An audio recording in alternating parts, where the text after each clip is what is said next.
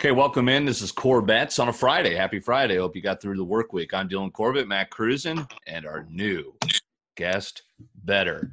It is Greg Weber. Greg, welcome aboard. Aaron Platts had the over last night in Thursday Night Football. Looked good from the get-go. Halftime certainly looking good. I was on the under.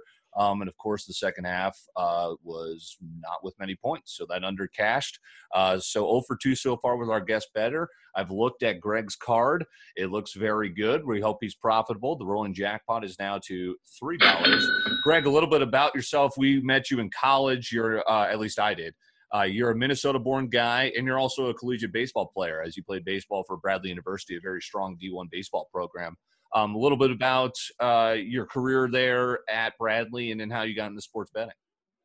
Yeah, so I'm originally from the cities area. Got recruited by Bradley University in high school, and you know that it was the right fit for me. So I ended up going to school there. And now you were a pitcher, right? Did you start? Were you a starter, or were you always kind of a bullpen guy? Correct. Left-handed specialist, lefty reliever. So a lot of, come in for two batters, try and get two guys out, walk one and hit the other maybe or something like that. Like going for two strikeouts. So, it was a good experience overall, 4 years on the baseball team there. And I've always been interested in sports and the analytics behind sports, the numbers, and kind of a numbers guy. So drawn to sports betting there naturally. Were you a sportscom guy like Matt and I can't remember, at Bradley? No, I'm actually a finance major, so I get the numbers on an analytical aspect from that, but get to use sports as well. So. And then you're also currently a baseball coach, right? And Matt helps you out currently, right, as well? Yeah. So I coach at a travel program in the Twin Cities, Minnesota Blizzard, and then I also am the pitching coach at McAllister College. So.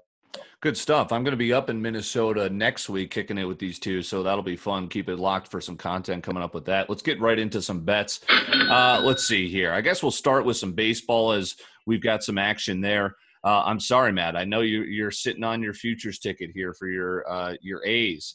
I got the Yankees winning this one big. I'm going for the -1.5. I'm taking the run line, +110. I usually don't like doing the run line, but Garrett Cole so far, 2 starts. They've blown out. They've won by, I think it was 6 runs against Cleveland, and it was 4 runs in the win, at least, against Tampa. But Cole's been dominant. He's going to get the start. I think it's all Yankees, which is going to kind of be a little bit toward my lean of I thought they were going to be in the ALCS. So that's my play for baseball. Matt, what did you have in the MLB postseason? Only game today is Rays-Yankees. Yeah, I have over 7.5 at even money here. We went with the over yesterday, did not get it. Tough, first time Yankees, yeah. Yeah, but both of Cole's starts have gone well over. I think 8 runs is very doable for sure. I do lane Yankees as well. Hope rooting for the Rays, but I think Yankees get it done today. All right, so Greg, the Yankees are involved in 2 of your plays. First, you've got a money line parlay with the Yankees and another team. You want to talk about that, and then you've got a team total in that baseball matchup. Right. Yeah, I just like Garrett Cole in this matchup as well. Like you guys hit on. He's been 2 for 2 on quality starts in the playoffs. I also think, it's alluded that the Rays might do some sort of staff game, have a lot of hands on deck. Versus the Yankees more just leaning on Cole. So I think that opens things up for more variability. Maybe one guy doesn't have it, one guy hits a 3-run bomb, and Yankees are up 3-0 quick or whatever it might be. So Yankees in the money line parlay, and I also have Yankees team total over 4. They have scored 4 or more runs in all 4 games in this series, and a lot of guys in that lineup can pop. So I think they get to the 4 runs at -120. Okay, and then the other half of your money line parlay, it's the Yankees and the Lakers, and you got that 2-team money line parlay that's actually +110, so that's pretty good value there. And then Matt, you're on that as well. So you guys think that the Lakers are getting this done tonight, huh?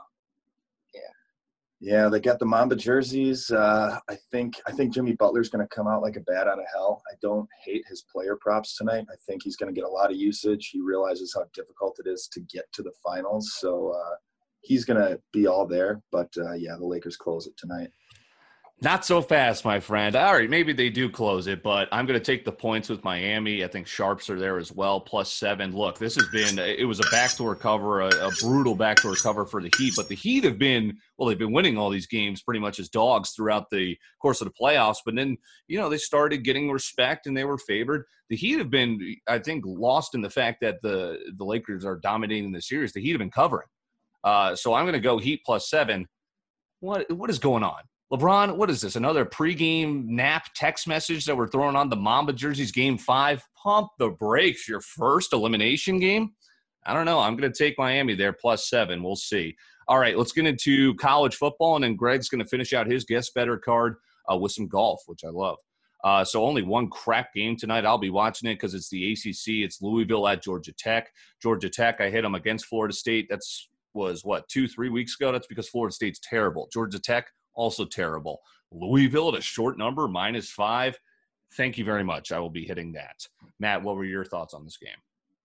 Yeah, Georgia Tech's terrible. Louisville's 1-2, but just played two tough teams, Miami and Pittsburgh. So it's a get-right game for them.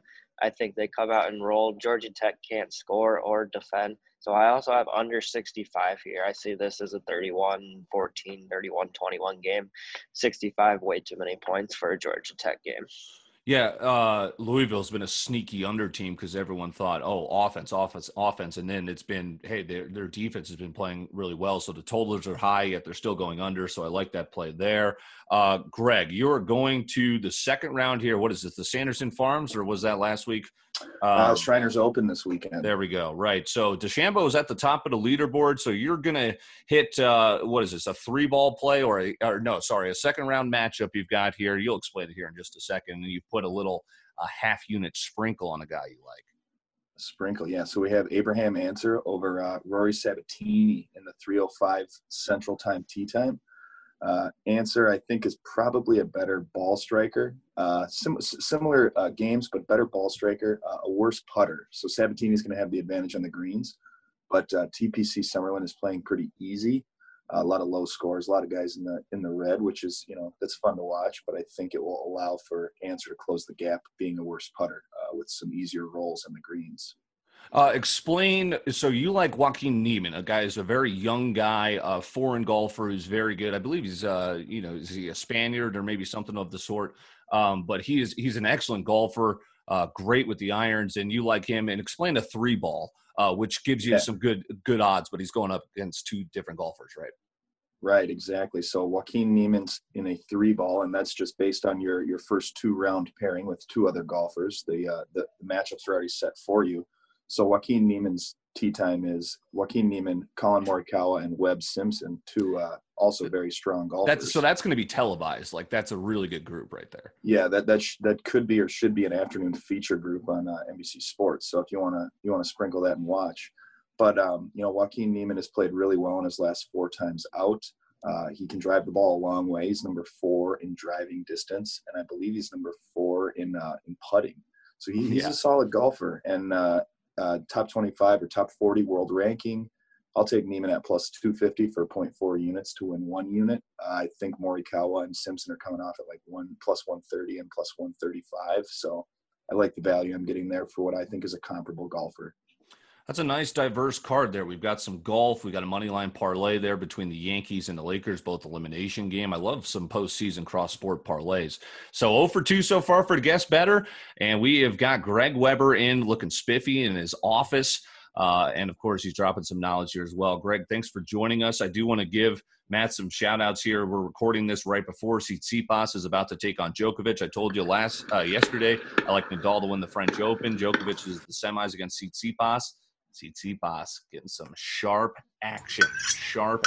So Matt's on him +5 games and then +1.5 sets. But, of course, it'll already go off by the time we post this. But that'll do it for Core Bets as I slam my mouse here.